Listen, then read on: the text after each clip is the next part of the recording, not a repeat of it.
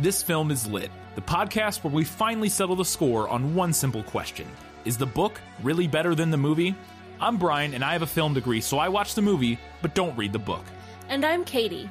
I have an English degree, so I do things the right way and read the book before we watch the movie. So prepare to be wowed by our expertise and charm as we dissect all of your favorite film adaptations and decide if the silver screen or the written word did it better.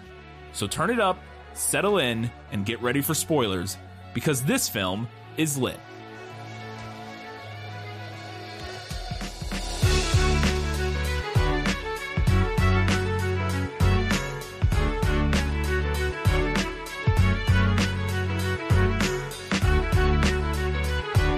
That'll do, pig. That'll do. It's Babe, and this film is lit.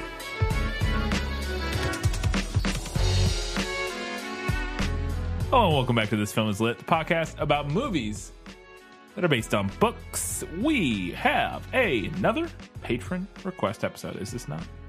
Yes. I thought it was. We forgot to mention last week that it was. This is or during the our prequel. Name change patron. It is our name change patron who most recently was... currently looking on. Most recently, I remember it was this film is learning what this film is lit is my favorite class this semester, or something along those lines. It has changed. It has changed. It has Is it a Babe reference now? No. Well, for your own recommendation, you didn't change your name to a Babe reference? Hang on, I'm trying to pull it up, but Patreon's being dumb. It's fine. It's getting stabbed on Friday, but like in a good way. Oh, getting your vaccination. Well done. We just finished up Vax number dose number 2. Vax number dose. Dose number dose. And yeah, we're fully active 5G in 1 week's time. Can't wait. Cannot wait. So we have a nice full episode as we're discussing the 1995 film Babe, which is based on a book from previous to that. I don't remember what year we said. 80-something. 80-something. We have every segment except for Lost in Adaptation, so we're going to get right into it with our first segment. Let me sum up. Let me explain. No, there is too much. Let me sum up. The book, Babe the Gallant Pig / the Sheep Pig, depending on where you live, follows the adventures of Babe, a little pig who comes to live on a sheep farm with Farmer Hoggett and his wife. Babe struggles to find his place on the farm, but is adopted by Fly the sheepdog, who teaches him about sheep herding. While Babe cannot herd the sheep exactly like Fly, he discovers that by being polite and by treating the sheep with dignity, they do just as he asks. And it turns out that he's really good at sheep herding. Farmer Hoggett decides to take Babe's skills to the sheepdog trials, a contest to determine the best sheep herder. Babe the sheep pig is met with some skepticism, but he ends up winning the day. Magical. That's also the film. So basically, yeah. Basically. We'll get into the differences here in just a minute, but first we have one question for Guess Who. Who are you? No one of consequence. I must know. Get used to disappointment. Okay. The only description of a human in this book. There are several humans in the movie. Yeah. A tall, thin, brown-faced man with very long legs. I'm going to say that that's probably Farmer Hoggett. It is Farmer Hoggett. Seemed like he would be the only character who got or the only human who got a description. Yeah. So there you go. Nailed it. In the film they could, the wife could have had a description. She's a very distinct character in the movie. Other than that, there's not really much of anybody. Yeah. That is distinct. Everybody else is like in crowds and stuff. All right. Let's get into it. I have some questions because I want to find out, was that in the book? Nicholas Flamel is the only known maker of the Philosopher's Stone. The what? Honestly, don't you two read? All right, so right off the bat in this film, we get a scathing indictment of the factory farming industry with the opening montage of Babe's, where he's come from. Mm-hmm. And immediately I was taken in by the way this movie's shot, which we'll discuss much more later. And it made me wonder if that was something from the book, this thematic element of sort of a criticism of at least the factory farming industry, if not... I specifically the factory farming industry is what it seems most pointedly, because obviously our hero character Farmer Hoggett eats meat throughout the course of the movie. It's not like an indictment of all meat consumption, but specifically the way factory farming industry treats animals. And it's never really come back on too much in the film, but it is very obviously there, to me at least, in the opening. And I wanted to know if that was something that you got from the book or if that was something that we got just from the movie. I would not say that the book is an indictment of the factory farming industry. That isn't brought up at all. And even kind of like the idea of being meant to be eaten isn't really presented to Babe. Okay. It kind of hovers in the background in the first half of the book because we, the audience, knows right that like that's what he's meant for. But it's not like a thing, whereas in the movie it's kind like of a reveal. It's like it's like a reveal to him that it's supposed to like kind of turn his his perception of things upside down. But okay, I was just wondering because if there was any sort of in the beginning, how does Babe end up at the carnival? Assuming that is where he ends up at. I mean, we don't see how he ends up there. It just opens with him there. Opens with him there. Yeah. Okay, so then this whole segment in the beginning of the movie where he was on in a factory farming situation and was removed. I don't remember exactly why they just needed a pig, so they pulled him out. Yeah, because he was a runt or something like that. I can't remember. I thought somebody said something about him being a runt. But the actual the imagery of this whole situation very clearly to me came across as. And the language being used by the narrator during this scene was very clearly, like I said, an indictment of the factory farming industry. But it would appear that is something that the movie, a viewpoint that the movie brought that was not. Because I did wonder. I was like, right off the bat, I was like, well, is Dick King Smith like a vegetarian or something? Or like, was that part of his? No idea. Yeah, and I looked and couldn't find anything. And it sounds like that's not a theme of the book in the same way. So that would not necessarily matter, his background there. Okay. Speaking of the carnival that I just mentioned, that's how in the film Babe comes to be with Farmer Hoggett. Farmer Hoggett's at this like carnival, and there's a pig in a box that you can guess the weight of, and if you get it correct or if you're the closest to the correct weight, you win the pig.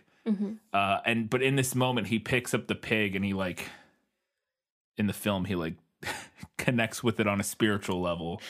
And I want to know if that's one, if they have that weird moment of connection, and two, is that like how he gets Babe? Yeah, that's exactly how it happens in the book. Or the pig, as he's referred to most. Yeah. I guess the animals call him Babe. Do yes. they? Yeah. Because humans all call him just pig. Yeah. Yeah. Okay. So that scene does play out exactly like that in the book. There, he's at the carnival, and there's a guess the pig's weight, win the pig contest going on.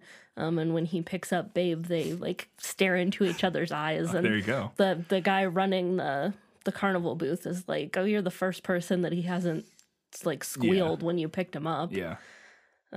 So everything is the same except Babe does not pee on the ground. Does that happen in the movie? Yes, it does. Okay, I missed that. I didn't remember that part. I think I was writing my note at that point. Okay, cool. Yeah, it sounds identical. So this is just a broad general question about, and so I think I know the answer to this, but I wanted to see what you thought about it, because in the movie, obviously, when all the animals talk, their mouths move, like either it's animated or it's a puppet, like an animatronic or whatever, and their mouths move. And now I'm assuming in the book we're hearing animals' thoughts. Or right. Or privy to their conversations or whatever. And now I'm assuming, I want to know if you think in the world of the book the animals' mouths move when they speak in the same way they do in the movie, or if that's just a movie ad for the visual, like for the audience, for the visualization of them speaking, or what you think is going on there. So the animals do talk to each other. Okay. In the book. Yeah. Whether or not their mouths move is not specifically addressed. Right. I assumed not. I mean, it makes sense for their mouths to move if they're like speaking to each other. Well, but that's the thing. I guess that's what I was trying to figure out is, do we think they're like literally speaking out loud? Now, I think the movie addresses this, and I have a note about it later, but it makes more sense to talk about it right now. In the movie, we have a moment where we were watching Babe and the one of the sheep, Ma, I believe, have a conversation, and then it cuts to outside, and we hear Farmer Hoggett, or we see Farmer Hoggett listening, and we just hear like a sheep making sheep noises. Right. Which would then be the implication there to me would be that we're getting a translated version, essentially. Like what we're seeing in the film is they're making animal noises, you know, like the pig is oinking or whatever, and the sheep is making sheep sounds. But during, you know, we're getting like the translated version of that. The only thing that makes it confusing is that their mouths move to the English words and aren't just like random movements. I'm overthinking it, but I'm just interested because I don't know. I guess interested whether you thought that was the same thing in the movie or in the book where it's like they make animal noises and you're getting the translated version in the book. I mean, I don't see why not. That's probably what it is. Yeah. It makes the most sense. I mean, I think, like, realistically, and I am not an animal expert, don't come for me. I think, like, in the real world, a lot of animal communication is done through, like, body language and, like, scent and things like that. Absolutely, and, especially between species that don't have, and like, they're not, like, they're literally, like, making sound. Like, sometimes they are. But I'm not saying yes, and again, I'm not saying that it makes sense. I'm not saying that like the movie's like thesis is that they have like codified language. You know, I'm not saying that, but that is like the sort of magical realism of this universe is saying that all of these bas and, you know, oinks and stuff are actually they're words. Actually like having a conversation whereas with each other. Yeah, in reality, yes, like those oinks and bas mean things, but usually like I'm angry. Probably more like vague, like, you know, sharing of emotions and stuff as opposed to like forming actual communication. But yeah, I just thought it was interesting, and I wanted to see if the movie or the book addressed it at all, because something like that is always so fascinating. And it's kind of a controversial choice in a talking animal movie. I feel like, because I do feel like a lot of people prefer like a Homeward Bound style where it's like a voiceover, but their mouths aren't literally moving. And more implication of them like they're talking to each other, but it doesn't, like, we aren't seeing their mouths move. It's almost more, in that instance, it almost is more like we're getting a translation of whatever, like the, you know, the subtle body language and stuff. Like we're getting a voiceover hearing that, but it's like, it's just weird in the movie when their mouths move in English words. But they're also in the universe making animal noises when they're talking. Like, you know what I mean? It's just like a little bit incongruous, but it works. It's fine. It's totally fine. So the chapter headings, I thought that was interesting. In this film, we have like little sections, and each of these little vignettes or sections starts with a little chapter heading. One of them's something like "Pigs are definitely stupid," or something like that. And one of them is "The way things are," and each time like the little mice come on and they like say the name of the chapter. They have little like chipmunk voices. Yeah, and I wanted to know if those are chapter headings. I assume those are like chapter headings or something from the book, so I just wanted to see if they were. So the chapters in the book do have titles, which is a pretty common thing in children's literature, but I didn't notice that any of them were the same as what was in the movie. The farmer's wife. I just want to talk about her briefly. One, is she a character in the book? Two, her voice. I'm realizing as I said it that I'm not so much asking about like the tone of her voice, which is strange in the movie, but the way she rambles or something. Like she has this weird way of this sort of strange way of speaking in the film where she's a lot. Like whenever she talks, she like, I don't even know how to describe it.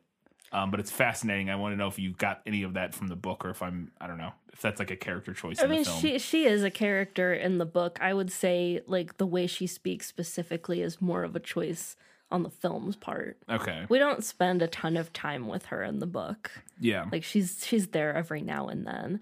We definitely get a lot more of her in the movie. I do think it's kind of an interesting character choice because I think you could take it like one of two ways. I think you could look at it as her like trying to kind of fill the silence because Farmer Hoggett is not a man of few words. Yes, he's a man of few words. He's not particularly verbose. Or you could look at it as she just talks all the time, and he never really gets a word in edgewise. Yeah, you could see it either way. You could also see it as more just like a sort of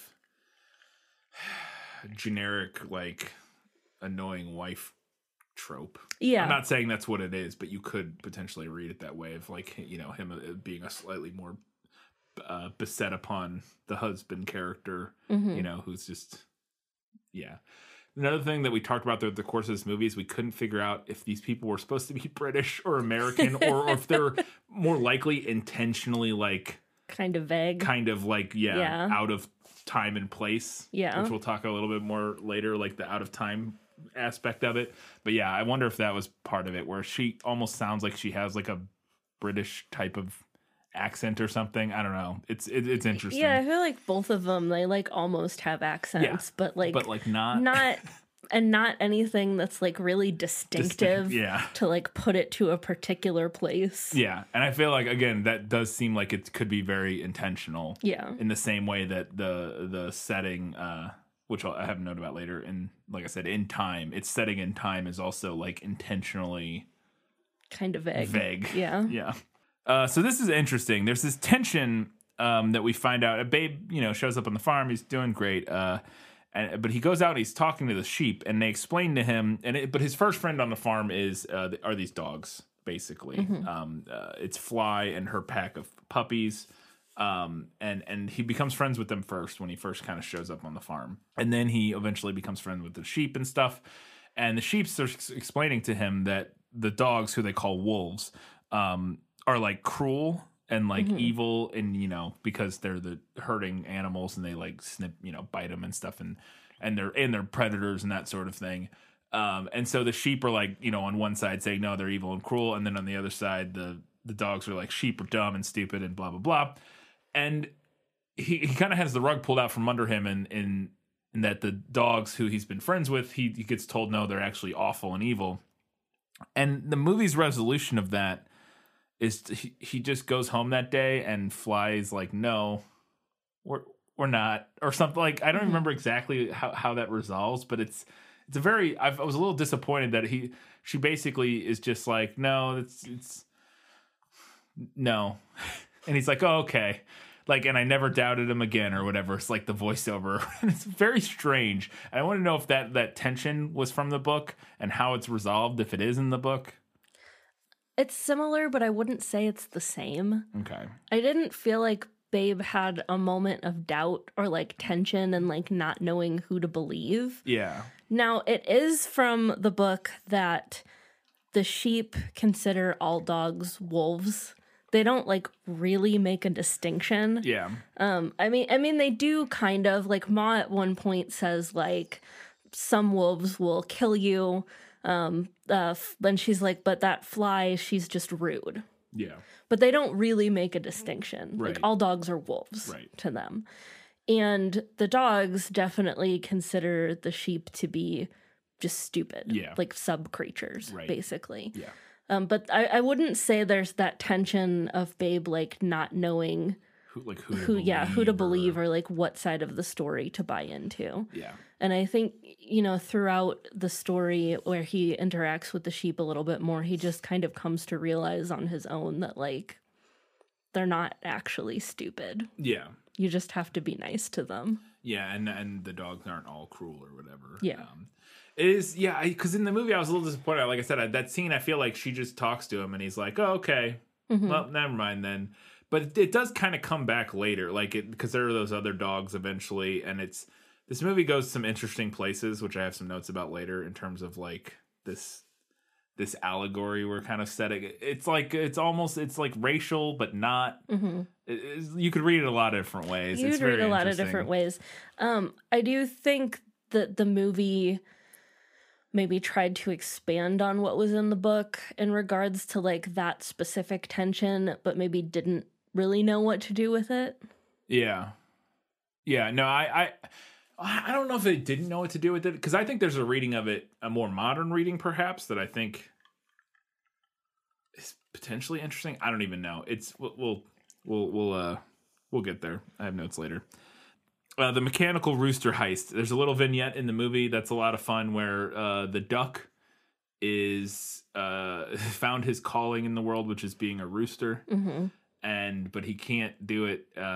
He's going to be out of a job because they have an alarm clock, which he calls a mechanical rooster, and he needs Babe's help to steal the mechanical rooster. And it's a fun little scene, like little heist scene. And I wanted to know if that was in the book. It's not in the book. Disappointing. That's fun. It seemed like it could have been right out of the book. Yeah. Hugo Weaving, the dog discriminator in chief, which I thought was interesting because I just want to know if that character, Rex, I believe is his name, is in the book. He's like, he rules from on high, and he's like, I guess he's Fly's partner. Yeah. It seems like. Also, he's got very strict rules about how ducks should behave like ducks, and not think he's a rooster. And, maintaining the caste system. Yeah, maintaining the status quo and the system and stuff like that. And I wanted to know if Hugo Weaving, discriminator dog in chief, is in the book. Rex the dog is not in the book. Now, the theme of everyone staying in their place is kind of present, just by virtue of it being about a pig who wants to do the work of a dog. Yeah. But the movie really amps that up. Yeah. I mean, we have this big dramatic scene, with dramatic lighting of Rex sitting on a hay bale, like holding court, and yeah, it is like a courtroom scene. It's almost like a courtroom scene, or like a sort of like dictator speech, like the sheep and all. He goes on a rant about how like all birds are stupid, basically. Like he's talking about. He's going through and listing all the different types of animals that are stupid and like all the animals that are smart. It's very like. Eugenics-y, like weird, like you said, caste system enforcement, and like everybody staying in their proper places and all this sort of stuff. And so that you're saying the elements of that are there, but the movie turns it into like a full-on. Yeah, the movie turns it into a full-on thematic element, whereas in the book it's just kind of suggested. Inherent in the. Yeah, it's inherent in the narrative. Yeah. So we talked about it earlier about how this movie kind of seems like it's out of time and place for that matter. And I was wondering if the book is similar in that the movie blew my mind all of a sudden. It's probably about halfway through where their grandkids show up. And I was like, wait a second. When does this take place? Because the grandkids show up fully decked out in like 90s kid clothes. Yeah. Like, and I was like, wait. Because it looks like we're in like anytime English countryside for the last 200 years or so. You know what I mean? Like we could have been watching this story happen anytime in the English countryside for the last 200 years, probably. And again, I think that's very intentional. And I wondered if the movie or if the book also took place at like in the 80s when it was written, or if we have any way to know that, or if they're doing a similar thing to the movie where, anyways, what do you think? It's kind of similar. I don't think there are any dates ever mentioned in the book, although, like I said, it was published in the 80s. The Hoggets do have a phone and a TV. Okay. Which they do in the movie. Yeah, they have both in the movie. They're both very old, which adds to that. Yeah. Honestly, I think the book could be taking place anywhere from, like, the 50s to the 90s. Yeah. Like, just anywhere in that half-century span. Yeah. Absolutely. And the movie very similarly until the kids show up, and literally only the kids, because even at the end at the dog show, the herding show, everybody in the crowd, everything, it could be any time period. You know what I mean? And yeah, all the buildings and everything we see, everything other than those two little kids. And again, very intentional, and I thought it was an interesting idea, and really clever to do that, to make it just completely like. Because it is one of those things where on farms and in situations like this, they are kind of like stuck in whatever. Right. I think it makes perfect sense because they live on this small, like kind of secluded farm in the English countryside, and they're still doing things in a very old fashioned kind of way. Yeah.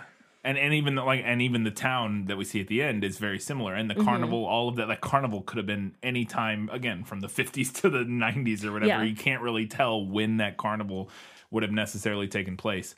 And yeah, all the people at the end, because it is one of those smaller towns where time has kind of passed it by. But those kids, they're They're the avatars of, you know, the future of the 90s coming to mess things up.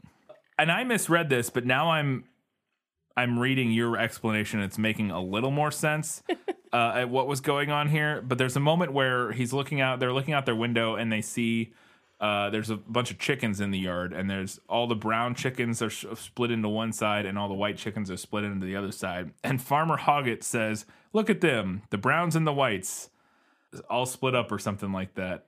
And everybody else kind of just has a look on their face in the scene. I think it's just his wife, maybe. Are the kids there? I can't remember. And I was like, did I miss the context for this scene? And I'm thinking I did, because I thought it was just like a weird racial, comment on weird racial. I had no idea. The way he says, "Look at them, the browns and the whites," and they're like split into two. And I'm like, but what is the meaning? I don't even get. So that scene is not in the book. There is, I think I'm remembering now, like something almost similar-ish, where in the book there's a couple points where Babe is like trying to learn to herd by like sorting the ducks. And I think he tries to do it by color, but he can't really do it because he hasn't figured out the method of just asking them yet. Right. And I think in the movie, this was meant to show that Babe has some kind of natural aptitude for herding. I missed Babe. Which also doesn't really make sense. Yeah. I think I missed Babe being in that scene. And like I was taking a note and didn't see him doing that, and then I just heard this line and looked up and saw the chicken split up, and I was like, what is the context for this? This is very strange. And again, there are a ton of other like segregation type of, you know, thematic elements throughout, you know, a commentary on segregation and oh my god, all animals are equal, but some animals are more equal than others. Yes, but no, like not assumptions about people, stereotypes and stuff, like, you know, stereotypes about the different types of animals and stuff like that. And so there's tons of that throughout this movie. And so I thought this was another element of that, but I just didn't get where it fit into that that element of the story. It was very strange. But yeah, it makes more sense if he was just, you know, splitting up the chickens, and I just missed that. So there's a line where when Babe is finally learning how to herd, Fly is trying to teach him, and she's explaining, you have to, quote, insult them, abuse them, bend them to your will. And it's very interesting, this whole conflict of the dog's nature of them feeling superior and like they can dominate sheep versus Babe being kind and asking to them. I want to know if that element's in there, but specifically that line about Fly, who's, quote, one of the good dogs, end quote, being like, insult them, abuse them, bend them to your will. If that specific line or anything similar comes from the book, because I thought that was interesting and I want to talk about it. I don't recall that specific line is in the book. There are definitely some similar moments, but I would say that the movie goes more intense with this idea. But that is basically the main thesis of the book, right? That Fly is prejudiced against the sheep, considers them to be stupid sub-creatures, and Babe is able to easily have them do what he needs them to do by not buying into that and by simply being kind and polite and treating them humanely. Yeah. Because and maybe this is as good a place to talk about it as any. I have the note later, but I think there's a really interesting reading of this, not as a story about, like, say, racial, like, tension, because that seems at first pass like that's the obvious, like, they both have preconceived notions about the other. The sheep have ideas about the dogs have ideas about the sheep, the tension there, blah, blah, blah. But I actually think it's maybe more interesting, at least the movie, as a reading on, what did I write here? A leftist critique of Babe, semicolon, or a subtitle, all sheepdogs are bad. In this essay, I will, but it, like, as a reading of, like, the police and, like, the capital structure and police as an enforcement of the capital structure that currently exists. Because actually, to me, it almost makes more sense reading the dogs as police.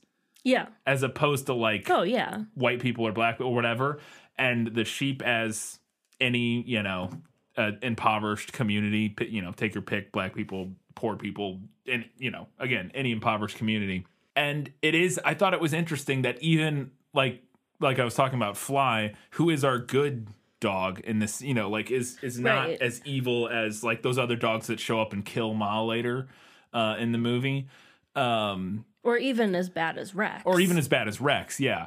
But even still, she, as part of this system and this power structure, is like insult them, abuse them, bend them to your will. And I was like, this is interesting. I think that works totally. It then becomes this message about like even a quote unquote good cop is upholding a corrupt system. Yeah, exactly. And I do think it does slightly change the delivery of.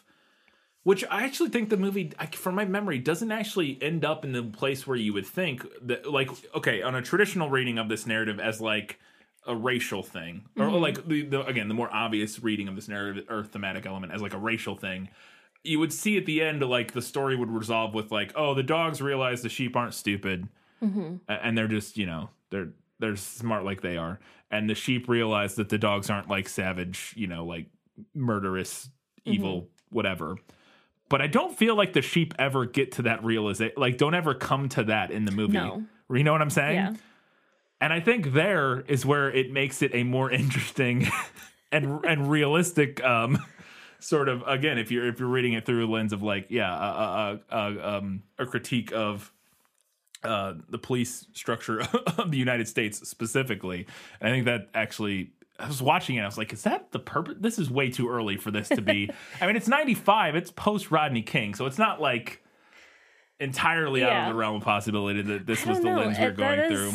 An interesting question, because I think for 95, a kind of milquetoast doesn't really work when you poke at it a little bit. Racial allegory in a kid's movie makes way more sense. Way more sense. Absolutely. And I'm sure that's what they were going. Like, I'm sure that's what this is, because that's what is more, you think from the book, the vibe you kind of get, or at least a little bit, you think, or no? Yeah, I think that's more in line with what the book is. And I agree, and I think that's what they were probably going for, most likely. Then again, it was co-written by George Miller, who's a very forward-thinking motherfucker. Like, and it wouldn't surprise me if there were some elements of maybe that wasn't. I don't know. I would be really interested to watch a... Wait, were you asking me if I felt like there was a racial allegory in the book? Yeah. No. No, you don't think so? I don't think so. Okay. Sorry, I got confused. Sorry, that is what I was asking. And so you don't think so? No, I don't think that's so the movie manufactured this tension, or this whole narrative, a little bit more... Right. Or at least dialed it up a little bit more. Yeah, and let me be clear. I think you could read that into the book, but I don't necessarily think it is a strong theme that is definitely present. You can't for sure guarantee authorial intent in the same way. Yes. It's the same way that you can in the movie. That whether the movie was doing a critique of racism or a critique of capitalist or a police enforcement of a capital system, you can't really decide which of those in the movie. But one of those, for sure, the movie had a point of view on and was like coming across. Whereas in the book, maybe not so much. Honestly, I think you could read that into the book, but I think the book was definitely surface level. It's the much gentler message of be kind to everyone. Yeah. Right. Yes, absolutely. Yeah. Kind of even more milquetoast, like. Yeah. Can't we all just be friends? Yeah. Interesting. But yeah, that whole it's like, I felt like I was like, boy, this is even more like poignant than I feel like they probably thought it was when they made it in 1995. It felt incredibly forward, like ahead of its time in relation to like the current discussion going on in relation to policing in America. It was very fascinating. While we're on this subject, I have a couple lines that I wrote down that I feel like... Yeah, go for it. One thing that I noted was, I think this is either when Fly is talking to the sheep trying to figure out who attacked and killed Ma, like if it was Babe or if something else happened, or this is at the end when Rex is trying to get like the password from them. I cannot remember when this happens. Okay. But the sheep and the dog like face each other down, and the narrator says, it was a cold fact of nature that sheep were stupid. And then it like flips over to the sheep, and it was a cold fact of nature that wolves were ignorant. Yes. Which I thought, I liked it. Like, I liked that kind of like parallelism. Yeah. I do think that works better if we go with the police state reading. I think it works a little bit better. Okay. A little bit. Yeah. Because I think if we go with the racial allegory, that sets it up to be far too, like, even on each side for my liking. Does it? I feel like it... It's a cool fact of nature that sheep are stupid. Because I remember that line. I think it is at the end when Fly comes to ask for password, I think. It's a cool fact of nature that sheep are sheep are stupid. It's a cool fact of nature that wolves are ignorant. But the movie is being ironic, and the fact is that neither of them are those things. Right. So I think it's... I guess it... I don't know. I see what you're saying. I think I see what you're saying, but I don't know if it works. So the idea being that the sheep aren't stupid, and in our police state narrative would be that the...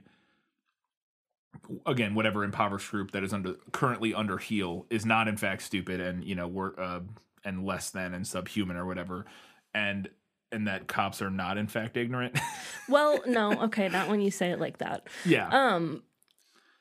I guess the idea, like, because what the movie is asking us to do here is to like look at them as individuals and not as like a monolith. Right. And I guess that just bothers me a little bit more with the racial allegory than it does with the police allegory. Yeah. But I guess it works equally not well for either. I'm not sure it works super well for either. And I think either way, it's a little... I think either way, that line is kind of funny and almost like it feels like a Doug Adams or a Douglas Adams kind of line, like with the narrator. It does. Like it doesn't feel like a Douglas Adams kind of line, but in the narrative we set up, or at least our reading of it, where one side is in fact, it works in a very milquetoast, can't we all just get along? Yeah. Sort of way. It doesn't necessarily work. That line, those two lines don't necessarily work in like a scathing indictment of either like privilege or like white privilege or whatever, or the police state, because it makes them it makes both sides like sort of equally ridiculous, and like they both assume equally ridiculous things about the other, whereas in our reading of it, that's not like one side is just one side is correct and one side is not. And so I don't know if it works in a more nuanced reading, right? But it does work in a more kids friendly, like, hey, white people, other brown people, we both think some dumb things. Let's get over it and be friends, kind of way. You know what I mean? Yeah. The other line that I had written down was at one point Rex the dog says, I think it's Rex who says this. Maybe it's the horse. I don't know. Says the only way you'll find happiness is to accept the way things are. It's to accept that the way things are is the way things are. To which the duck responds, the way things are stink. Yeah.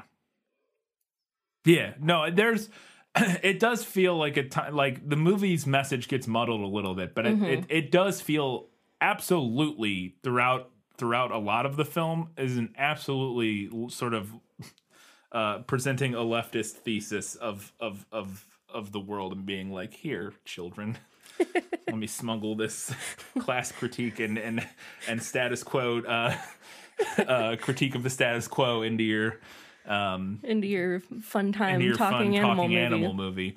It definitely has a lot of things going on, which makes which you would imagine being the case again from a George Miller involved piece. He doesn't really do like surface level movies. You know what?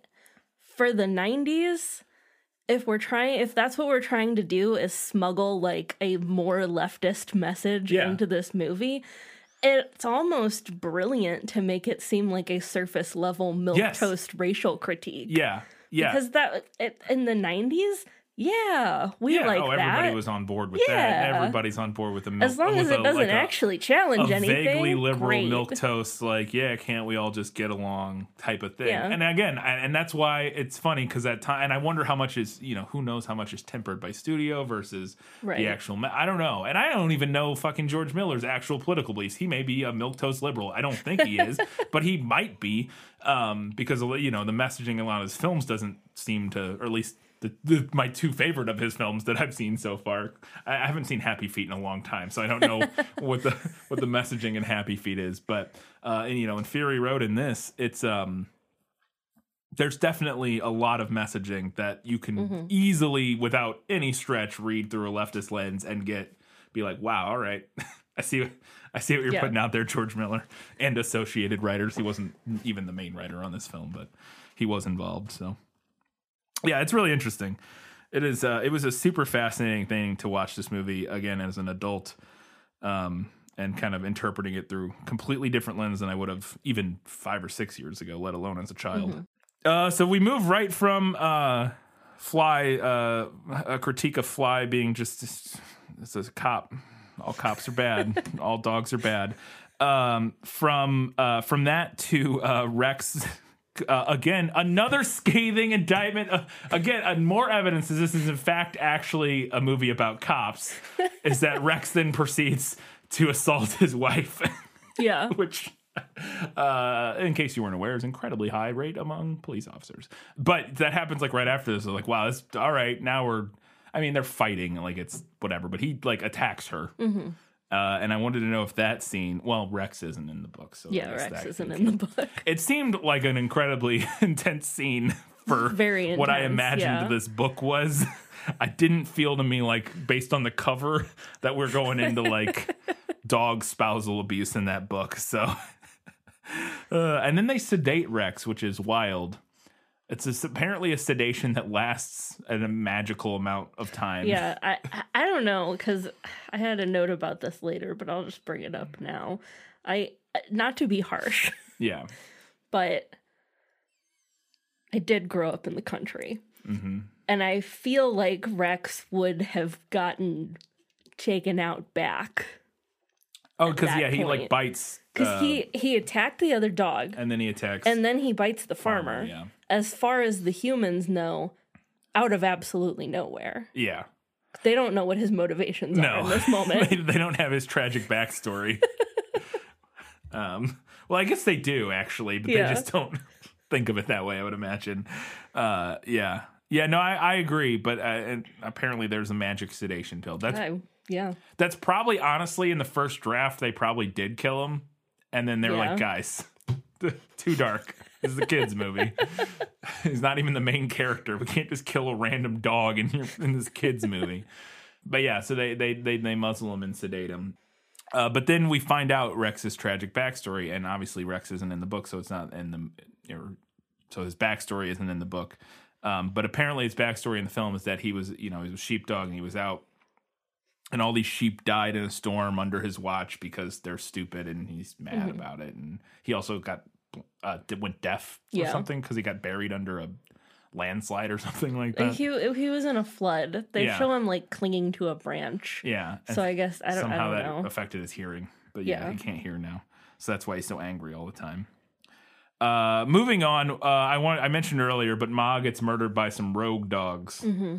And I wanted to know if that happened in the book. Yes, it does. Wow. There is a very similar scene with wild dogs that attack the flock, and Babe saves them, but Ma does end up dying from her injuries. That's rough. Yeah. And then the farmer comes across this scene and seems to think Babe somehow murdered Ma. Mm-hmm. And is going to take him out into the shed and put him down. And he does this in the film by grabbing a shotgun and loading it and pointing it at a tiny pig's face. And I was like, he's a pig. I feel like you would just kill him like you would a pig, which I don't think is a shotgun to the face normally. If I had to guess, I don't know. I mean, maybe it's better. Maybe it's quicker. I honestly don't know. It may be more humane, but I wanted to know if that's what happens, in any of that happens in the book, because it's wild in the film. All right, so I have some thoughts on everything you just said.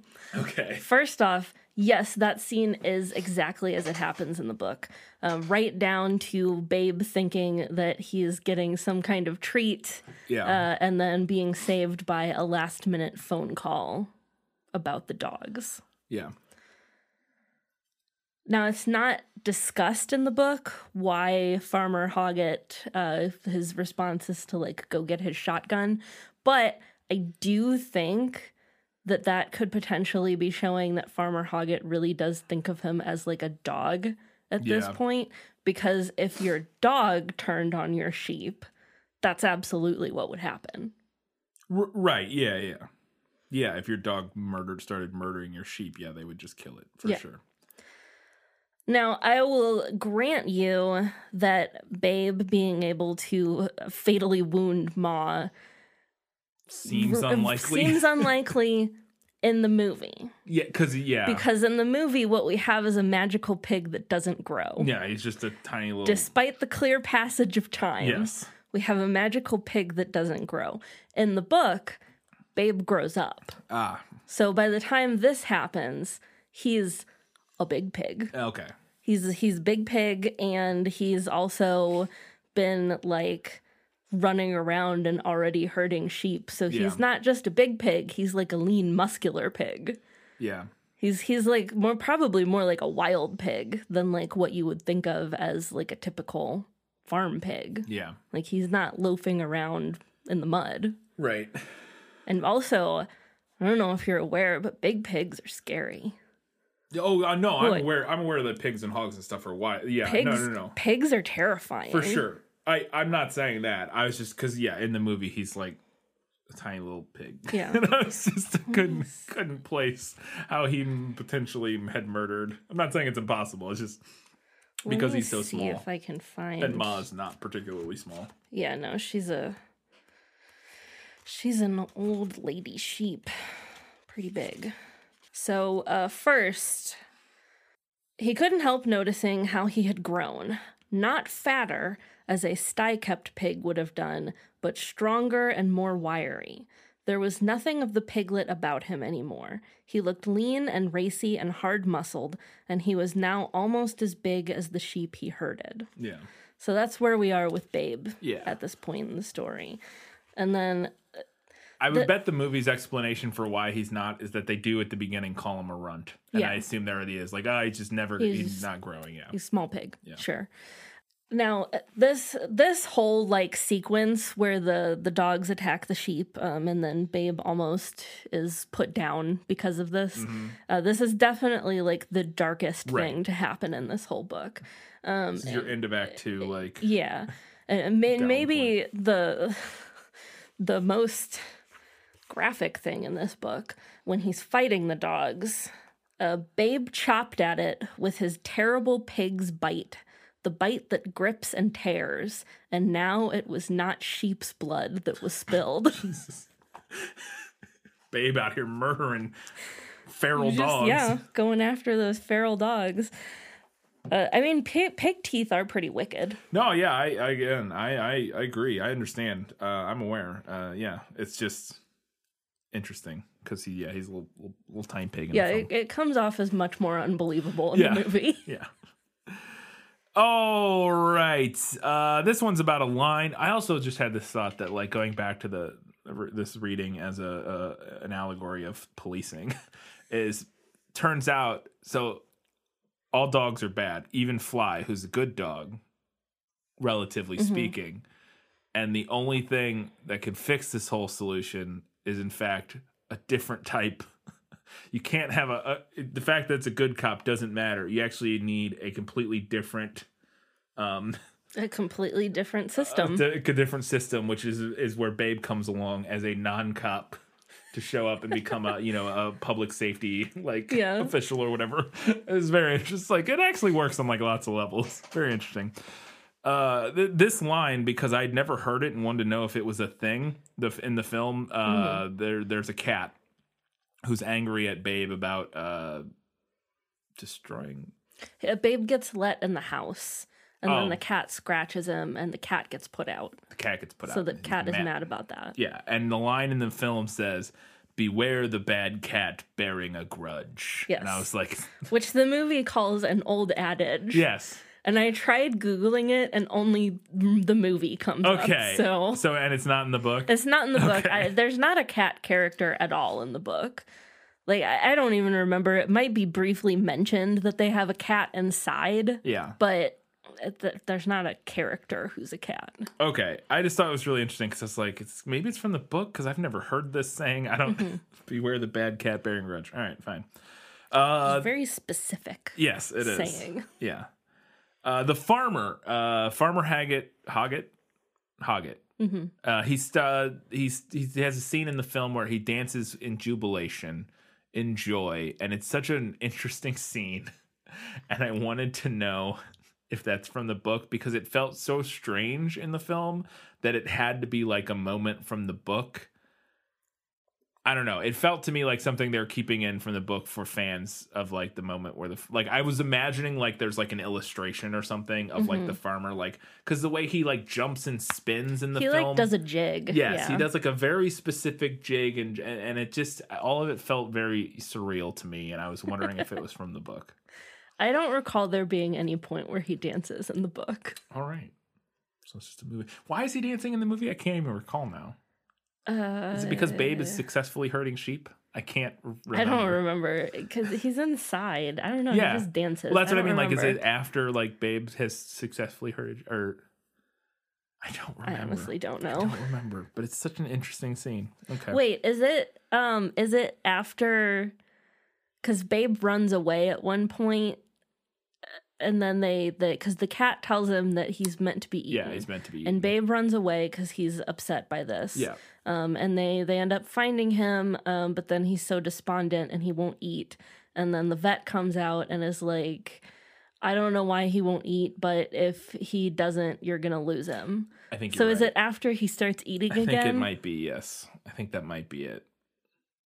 I think that's it. Isn't? Yeah, it's just he just does a whole ass jig in his living room or in his kitchen. And I was like, all right, have fun, man. And I mean, the idea there is just like, is that Babe has brought joy to all, yes, to his family. He's brought joy to the farm. Yes, exactly. And it's a fun little scene. It was just interesting. So we get to the big final, the big climactic moment is Babe has got to go perform in this sheep herding competition, but these sheep don't know him and they won't listen to him. And so they got to figure out a solution. And it turns out in the film that there's a password. Rex goes and negotiates with the sheep on the farm and talks to them. And they give him a password in exchange for, as the dog's treating them well and not being mean to him anymore. And when they give them this password, it's like this strange sheep chant that sounds kind of culty and weird. And all of this, I was like, it's interesting. And I get it works because the reason they like Babe and then they're able to use it, like it all works. It's just, I wasn't expecting like this weird culty chant being a thing that would be the reason that Babe can ultimately herd these sheep it felt kind of convoluted. I don't know. And I wanted to know if it's what happened in the book. So this is from the book. Fly asks the sheep at one point if there's anything that will help Babe win the tournament, because she's worried about the sheep being unfamiliar. And they tell her the password. So the idea here is that if they hear this password coming from Babe, they'll know that he's trustworthy. And now it's not so like culty and chanty in the book. It sounds more like a nursery rhyme. So what it is in the book is, I may be ewe, I may be ram, I may be mutton, I may be lamb, but on the hoof or on the hook, I bain't so stupid as I look. Okay. So to me, that sounds more like a little nursery rhyme or something than what we get in the movie. Yeah, and in the movie it's like they repeat this one word that's like you. It's ba ram you. Ba ram you. That's it. Ba ram you, and it's like that sounds like it's like a like a cult chant or something, or like a. There's no rule in the book that says a pig can't herd sheep. That's how we resolve everything. At first, they're not going to let Babe compete in the competition, but then they find out. They go before the sheep herding tribunal at this competition, and turns out there's no rule in the book that says a pig can't herd sheep, so Babe is able to compete. Is that how it goes down in the book? Basically, yeah. There's not like a dramatically lit trial room scene, but it does play out similarly. The officials acknowledge that there's no rule disallowing it, and everyone laughs as Babe goes out onto the field. I think the movie does amp it up some. Yeah, because when they go out there, the whole crowd is just like losing their shit over just this. Like big belly laughs. Yeah. But it is basically the same. Yeah. Okay. Because it's obviously it's the Air Bud scene. Like it's just there's no rule in the book that says a dog can't play basketball, so you gotta let him play basketball.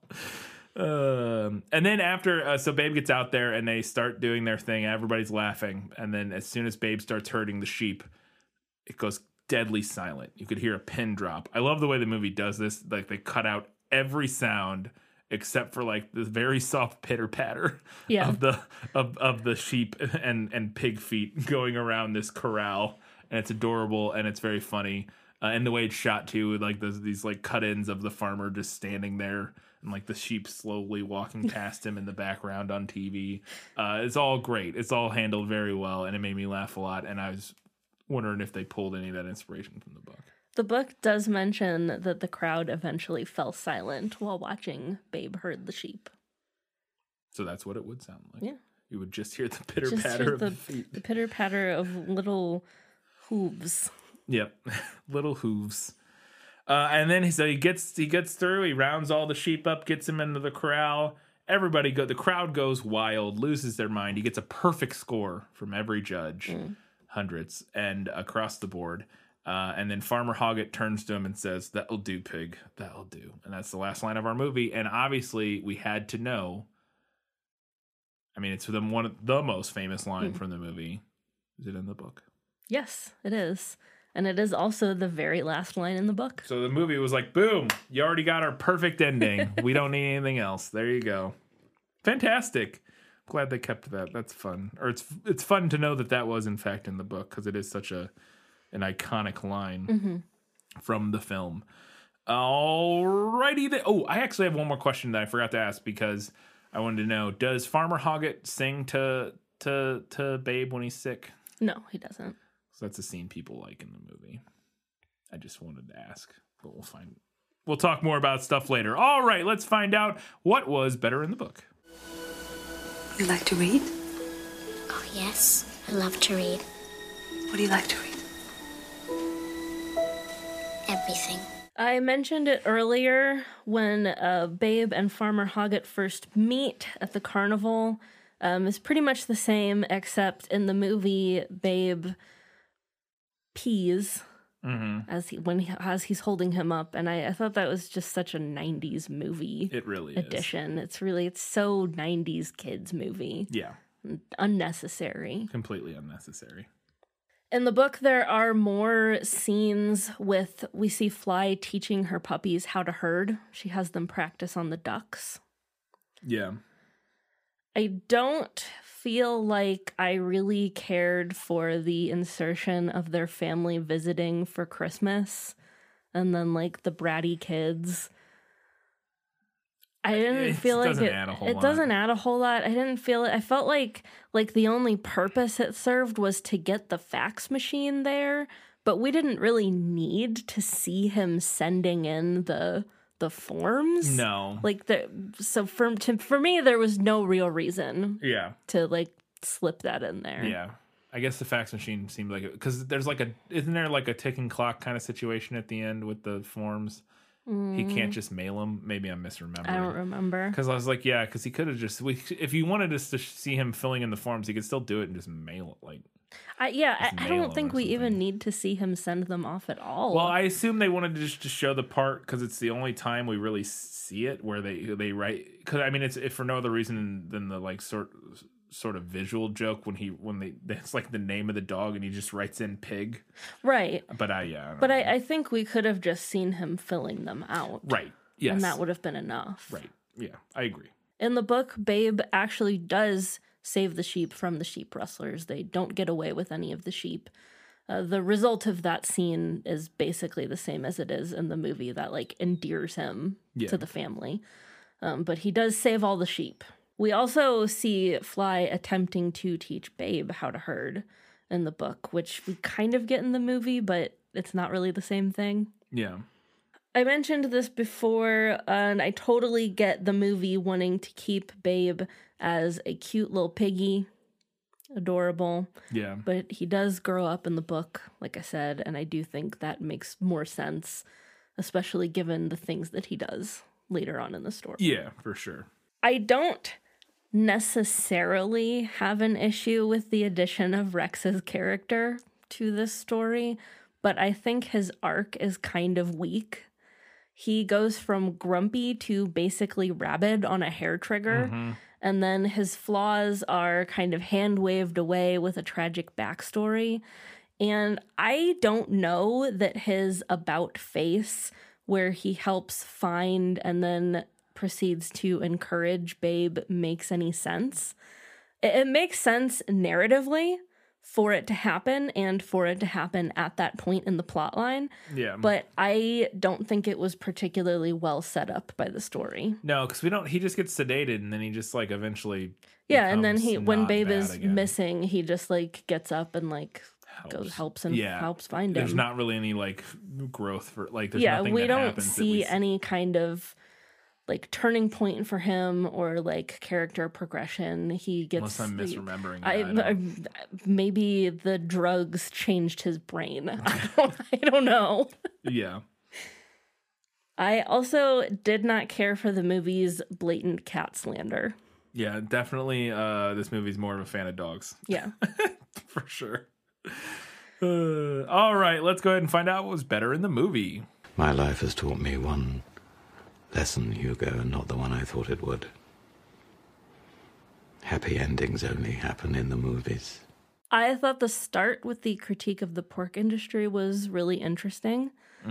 Definitely something that would have been very upsetting to me as a kid. Yeah.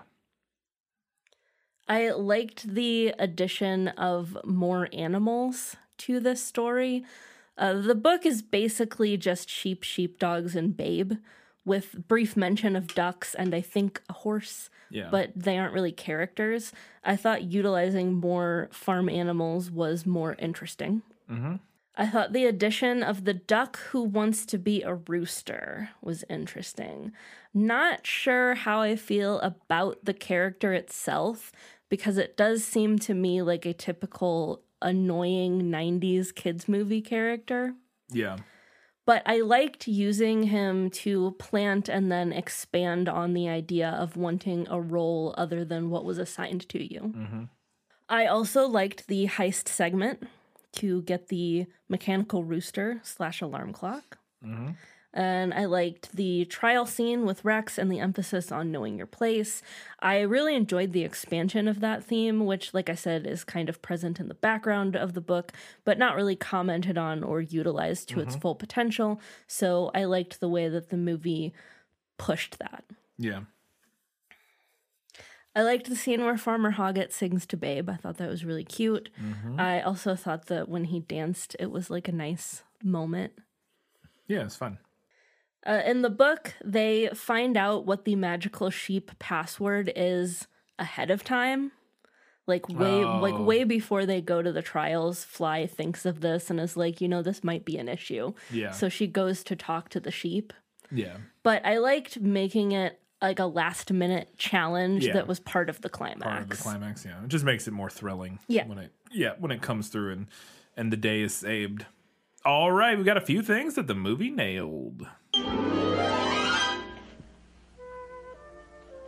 As I expected, practically perfect in every way.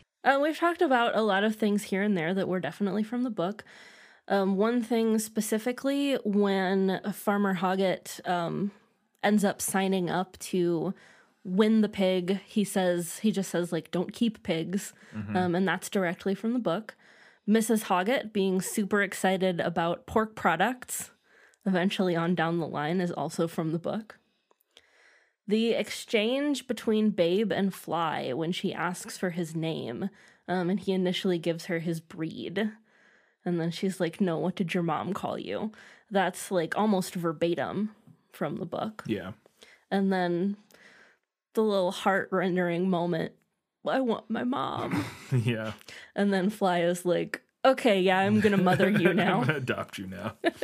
You're mine. And the little puppy being like, but he'll wet the bed. When he first meets Ma and he says, what are you? I'm a you. Oh, the who's on first Yeah, like, the joke. little who's on first joke there. Yeah. That's directly from the book. And I remember that specifically from the trailer that I mentioned in the prequel episode. Because that bit is in the trailer when he's like, no, what are you? And she's like, I'm a you. I'm a you. I remember that because it confused me as a kid because I did not know that female sheep were called ewes. Yeah. And I remember like thinking about that, like, what does that mean? What is the joke? I don't understand. Yeah. But it definitely makes more sense reading it. Mm-hmm. Although if I had read this book as a kid, I don't know if I still would have gotten it. Right, because I probably would have said ew. Ew. Because ew is spelled E-W-E. Yeah. So. Ew. Anyway, the moment where Farmer Hoggett is filling out the forms in the book, he's concerned. He's like, oh, if it says name of dog, I'm not going to be able to enter him because then I'd be lying on this form. But then it just says like entry name. Yeah. And he puts down pig. Yeah. And then at the very end, I didn't think this was going to be in the movie because when they're at the sheepdog trials in the book, it's like pouring rain. And in the movie, it's kind of overcast. Yeah. But as Babe finishes up with his herding tasks in the book, a single ray of sunshine breaks through the clouds down onto the field. And illuminates him. And that also happens in the movie. Happens in the movie. Right at the end, he gets Babe gets a spotlight from on high. And I could have told you that was going to happen after watching. If I had known that was in the book, I could have told you that would probably happen from watching the rest of this movie and the way light is used. Because this movie uses the shit out of light, and we're going to talk about it more right now in our odds and ends.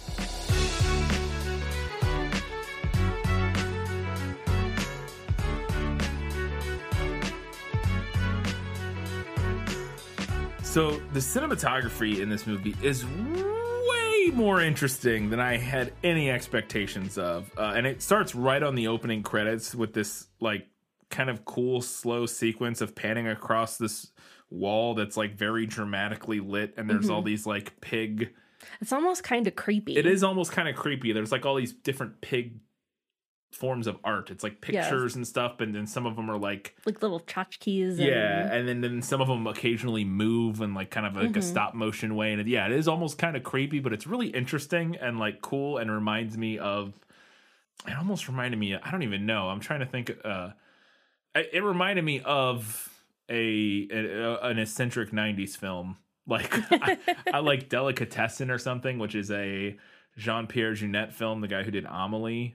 He had a movie before Amélie called Delicatessen. Something, I don't know. There was just elements of that opening scene reminded me of other movies that I'd seen. And a lot of this movie did at different times. But the cinematography was blowing my mind throughout most of the film. And very early on, I looked up, I was like, who shot this movie? Because the director is Christopher Newton, and he's not really he hasn't had a very super prolific career in terms of like a bunch of movies people have seen. And obviously the director works with the cinematographer and other people to create, the movie you're seeing. But the cinematographer has, especially in terms of the lighting and stuff, has a lot of say in what's going on, the main say in what's going on there. And I looked it up, and the guy's name is Andrew Lesnie. It's the guy who shot all the Lord of the Rings movies. I was like, oh, okay. There it is. He shot all the Lord of the Rings movies, all the Hobbit movies, King Kong, Peter Jackson's King Kong, and a ton of other stuff. But I was like, oh, okay. And it just was like, that makes sense. Because there's some real hardcore Shire energy in a lot of the farm shots that we get. The like slow panning camera moving through like on a hill in the foreground with like the little cottage in the background as like a cart rolls through or whatever. It's like I'm in the Shire. I feel like he cut his Shire teeth on this movie. On this movie, absolutely, yeah. It also makes sense though because he's probably based out of Australia or New Zealand, and then makes sense that he would know Peter Jackson. So we talked about the talking animals, and I thought for the most part the special effects held up pretty well. I thought they held up incredibly, but occasionally you could really tell when an animal is animatronic. Yes. No, you definitely can. The one time that I thought it was super noticeable, I thought it still worked and they hit it in shadow, but when they go, Babe and the goose go into like a little doghouse or something. Yeah.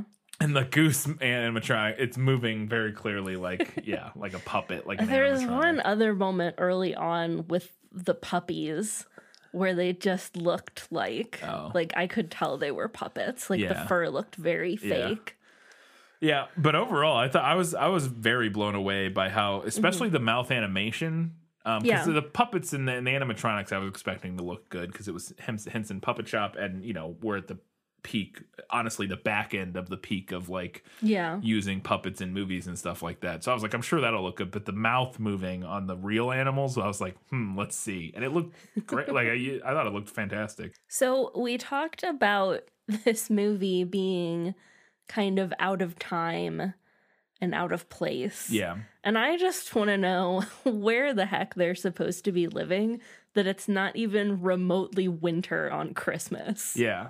Because again, it does feel like the English countryside. Yeah. And I know it was filmed in Australia. Yes. I know that. But they really put zero effort into making it look like December in the English countryside, which to my understanding is gray and rainy. Yes, generally speaking, yeah. Unless you go way north, then you get some snow, like like Scotland and stuff. But yeah, it's mostly gray and rainy from my understanding. I thought that was pretty funny. Yeah, it's like I would have had no idea it was Christmas if they hadn't said it was Christmas as soon as the kids got out of the car. Yeah. I also thought it was really again talking about the cinematography, it's like half my notes, but like I thought it was striking how every shot in this movie, apparently it's always golden hour on this farm. Like every shot other than like 4, it is sunset or sunrise. Yeah, so the sun is always either coming up or going down. Or just getting ready to go down. Every shot is light pouring in from the side, this golden light pouring in from from a 90-degree angle coming in from the side. That's for non-film people, that hour before sunset and the hour after kind of right around sunrise, basically. It's called golden hour because you get the most dramatic, the most flattering, beautiful, cinematic lighting comes during those times of day because for a ton of reasons, but the angle it's coming at, the amount of like atmosphere it's diffusing through, the colors you get, you get long shadows on everything. It's all very dramatic and very cinematic. And yeah, like every shot in this movie, it's like, which does make sense on a farm because that's mostly when you do stuff on a farm. Like not mostly, but you do a lot of stuff at sunrise and you do a lot of stuff at sunset with the sun and and you do a lot of work then because it's the least hot times a day. Like you don't do a ton of work at high noon. You try to get it done when it's sunrise and sunset because it's not as warm at those times. And so it does make a lot of sense. It's just it also makes for a very pretty movie. Can we talk briefly about the attempt at inserting, like, what is even the word I want here? Like a world building mythology for the sheepdogs? Oh, yeah. Yes, that was very interesting. That was very confusing. They talk about how Rex came from the ancient bloodline of something Bahoo is what it sounds something. Like he says. Yeah, but it's just that one line. Yeah, where Rex says to Fly because he's mad about Babe doing sheepdog work. Yeah, and he's like, "We're descended from the bloodline of ancient Bahoo." It's like, wait, what? We were both like, "What?" Wow. And then they never bring it up again. Nothing ever brought up again. It's never explained who is Bahu. We don't know. I think it's a rather clever little moment of world building of like just these dogs have their history that we're just not privy to. You know what I mean? It makes sense. I think it works. I thought they did I thought it was really clever, and I noticed it a lot. And I'm sure most people, no, I don't say most people wouldn't, but definitely kids wouldn't notice it. How much this movie would slow down, speed up, and then like reverse shots to get the animals to do what they want over the course of the movie. Quite a few times I would notice a shot I was like, oh, they ran that forward and then they stopped it and then they reversed it back. Like you can see, if you're paying attention, you can see the movement, like, you know, go play through forward and then stop and then reverse back, like, and play through it backwards. And and then also like they were speeding up animals at times. They were speeding up the footage. Other times they were slowing it down to get the animals' movements to match what they're trying, like whatever the dialogue or, you know, whatever's happening in that scene. There was a lot of manipulation of the footage to like tweak it into a performance, which I thought was really interesting. I mean, you said kids. I didn't notice that. Well, that's why I said a lot of people wouldn't notice it. It's most noticeable if you sit in front of a computer screen editing all day, which I do. So like, but for a lot of people, you wouldn't notice. But there was a ton of subtle massaging of the footage to make the performances work, which I thought was kind of cool. Okay, so my next note is about the cat's voice. Oh, God, yes. We both have this note. The cat is moaning Myrtle. Oh, do forgive me for scratching you, dear. I got a bit carried away. But it's not.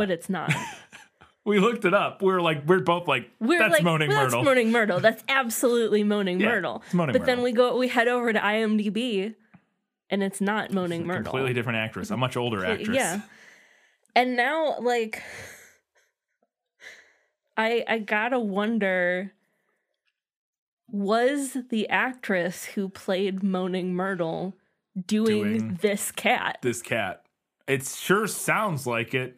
It really sounds like it. It really sounds like it. Or maybe that actress also, because it could be an English actress, and maybe that actress has always done a voice like that, or is that's like and maybe this other, because the actress who plays Moaning Myrtle is English, maybe she, you know, as an homage or something, like, who knows, like maybe she's like a popular enough English actress that Moaning Myrtle's actress was like, you know, doing a maybe an homage. I don't know.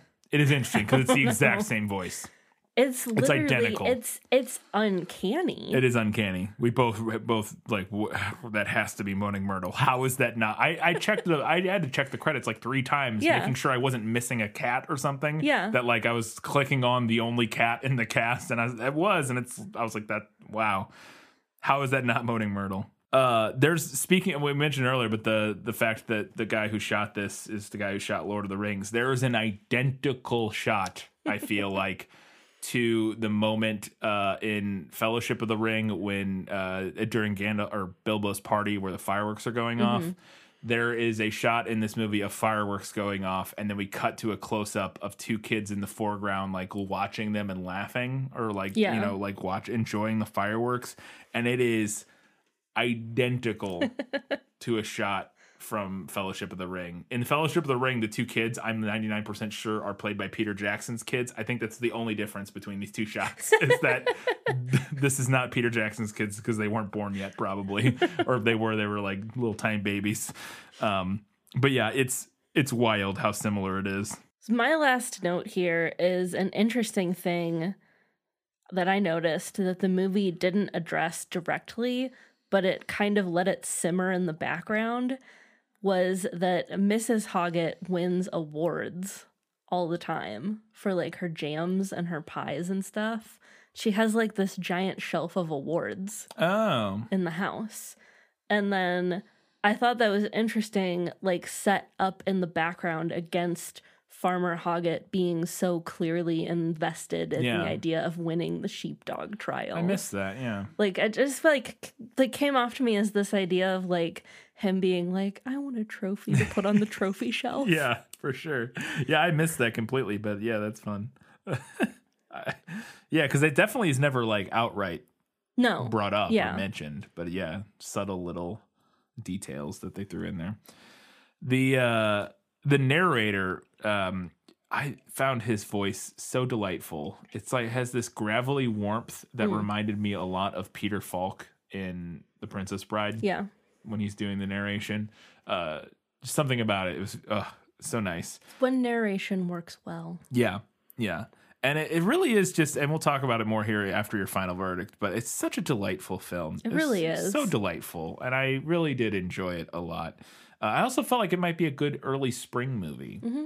Yeah, I'm glad we got to do this. It feels like a good spring movie. I could see it playing in most times a year, but it definitely feels like maybe a good spring movie because we get a lot of that. Like I said, you get especially the post whatchamacallit, where we change the clocks.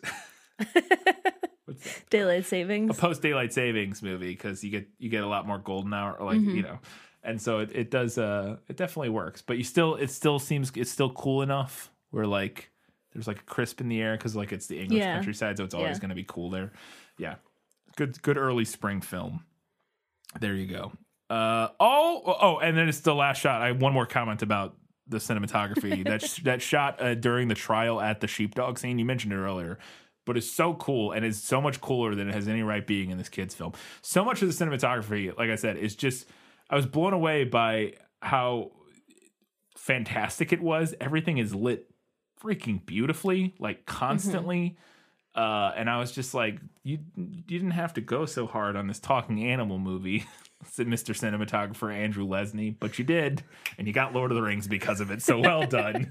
Like he didn't have to, but he did that for us. He did that for us, and then he did it for himself because then he got to. I don't know if this is why he got to work on Lord of the Rings, but I mean, there's definitely, like we said, there's definitely some parallels. I'm sure he also probably worked with Peter Jackson on other stuff before. I didn't look at all his exact filmography and how he came to, work on Lord of the Rings. But there's a lot of details in this film that translate to a film like Lord of the Rings. There's not a lot of action that he's filming. Obviously, that would be its own thing. But in terms of like the pastoral setting of like the Shire and stuff, and then also working with animals and effects and all that sort of stuff is a very distinct thing to have knowledge about and all that sort of, and he, obviously you would get a lot of that on this. So yeah, it's go hard on every project and eventually you'll go from working on Babe to working on Lord of the Rings. All right, it's time for the final verdict. Now, are you ready for your sentence? Sentence? But there must be a verdict first. Sentence first. Verdict afterward. I thought this book was really cute. And I thought that it had great messages about treating everyone with kindness and courtesy. It's an easy read and definitely something that I would recommend for kids. That said, I think the movie just had more weight to it. It did a good job with expanding on both the story and the themes, and the addition of critiquing the meat industry and kind of just meat eating in general a little bit was an interesting, if obvious, change. The movie took the raw material from the book and I think made it into a more memorable story with stronger messages. And for those reasons, I'm going to give this one to the movie. Yeah, having not read the book, I'd have to agree because, like I said, I thought this movie was fantastic. I was expecting it to be good, but it did. And we talked about in the prequel how it was nominated for a ton of awards, and I understand now why it was nominated for Best Picture. Because in my head, I did not think this movie would look like it did, which was was the thing that blew me away the most because I expected it to be like a fun kids movie, and then obviously, so it looks stunning and gorgeous, like an Oscar caliber film. Which I wasn't expecting, but then also layer on top of that the way you can watch and interpret this film. I guarantee if you go out there, if there aren't video essays about this movie, there should be because it definitely has a lot of layers, and especially if looking back at it from 2021, it definitely has a lot to say on some interesting topics that maybe they weren't even anticipating at the time, which makes it that much more of an impressive film. And yeah, it's very, very, very good, but also just a cute movie. Just watch it, and it's cute. and it'll make you feel good. All right, before we get to what is up next, I want to let you know that you can head over to patreon.com/thisfilmislit. Support us for $2, $5, or $15 a month. You get access to bonus things at each level, including at the $15 level. You get access to priority recommendation, which is why we did Babe for that person who now I can't recall their... Oh, they get their second jab on Friday or something. Thank you again for recommending that we do Babe. This was a fun episode. I enjoyed both the book and the movie. Yeah, absolutely. And at the $5 level, you get access to bonus content, which last month we talked about Tyler Perry's Acrimony. This month, we're doing a double feature. We will be talking about Contagion and Outbreak. 2 pandemic movies here at hopefully the tail end of the pandemic. Going out and seeing, we'll be able to compare. Knock on wood right now. Yep. This is actual good hard wood this here. Is like real wood. Real solid. I can't remember what Kyle made it out of, but real wood. Kyle really wanted to make a table out of expensive wood. This is not a cheap table that we're sitting between right now. Yeah, so Contagion and Outbreak, we'll be able to compare that to our actual experience in a pandemic and see which one of those movies did a better job portraying the reality that we're currently living in. And that's going to do it. But before we go, Katie, what's next? Up next, we will be covering The Bourne Identity. Bum, bum, bum. Novel by Robert Ludlum and the 2002 film. Starring Matt Damon. Yes. The Bourne Identity. I've seen the movie. I've seen the first 2 movies. Never read the novel. And you're just beginning to read the novel. I'm beginning to read the novel. I have never seen the movie. I'm kind of excited because all I really know about these films is like the very basic premise. Yeah. I don't really know anything about them. I have seen the first movie or 2, and I could only tell you the premise because I remember almost nothing about them. I know, the premise. Right. Apparently, did not make an impression. Well, I did. I saw it when it came. I saw it when I was 15 or whatever when it came out. And I haven't seen it since then. I will say it's one of those movies that I haven't gone back to watch over and over again because it's not like it's not like James Bond in that it's like a ton of fun. It has like fun action scenes, but it's not like a campy fun action film. It's a spy thriller with Matt Damon like beating people up with books and scissors and newspapers and stuff. Things to look forward to. Yeah. So yes, in 2 weeks' time we're talking about The Bourne Identity, and in 1 week's time we'll have a prequel for The Bourne Identity. So come back then, get everybody's feedback on Babe, and some other fun stuff. We'll learn something. Until that time, guys, gals, non-binary, everybody else. Keep reading books. Keep watching movies. And keep being awesome.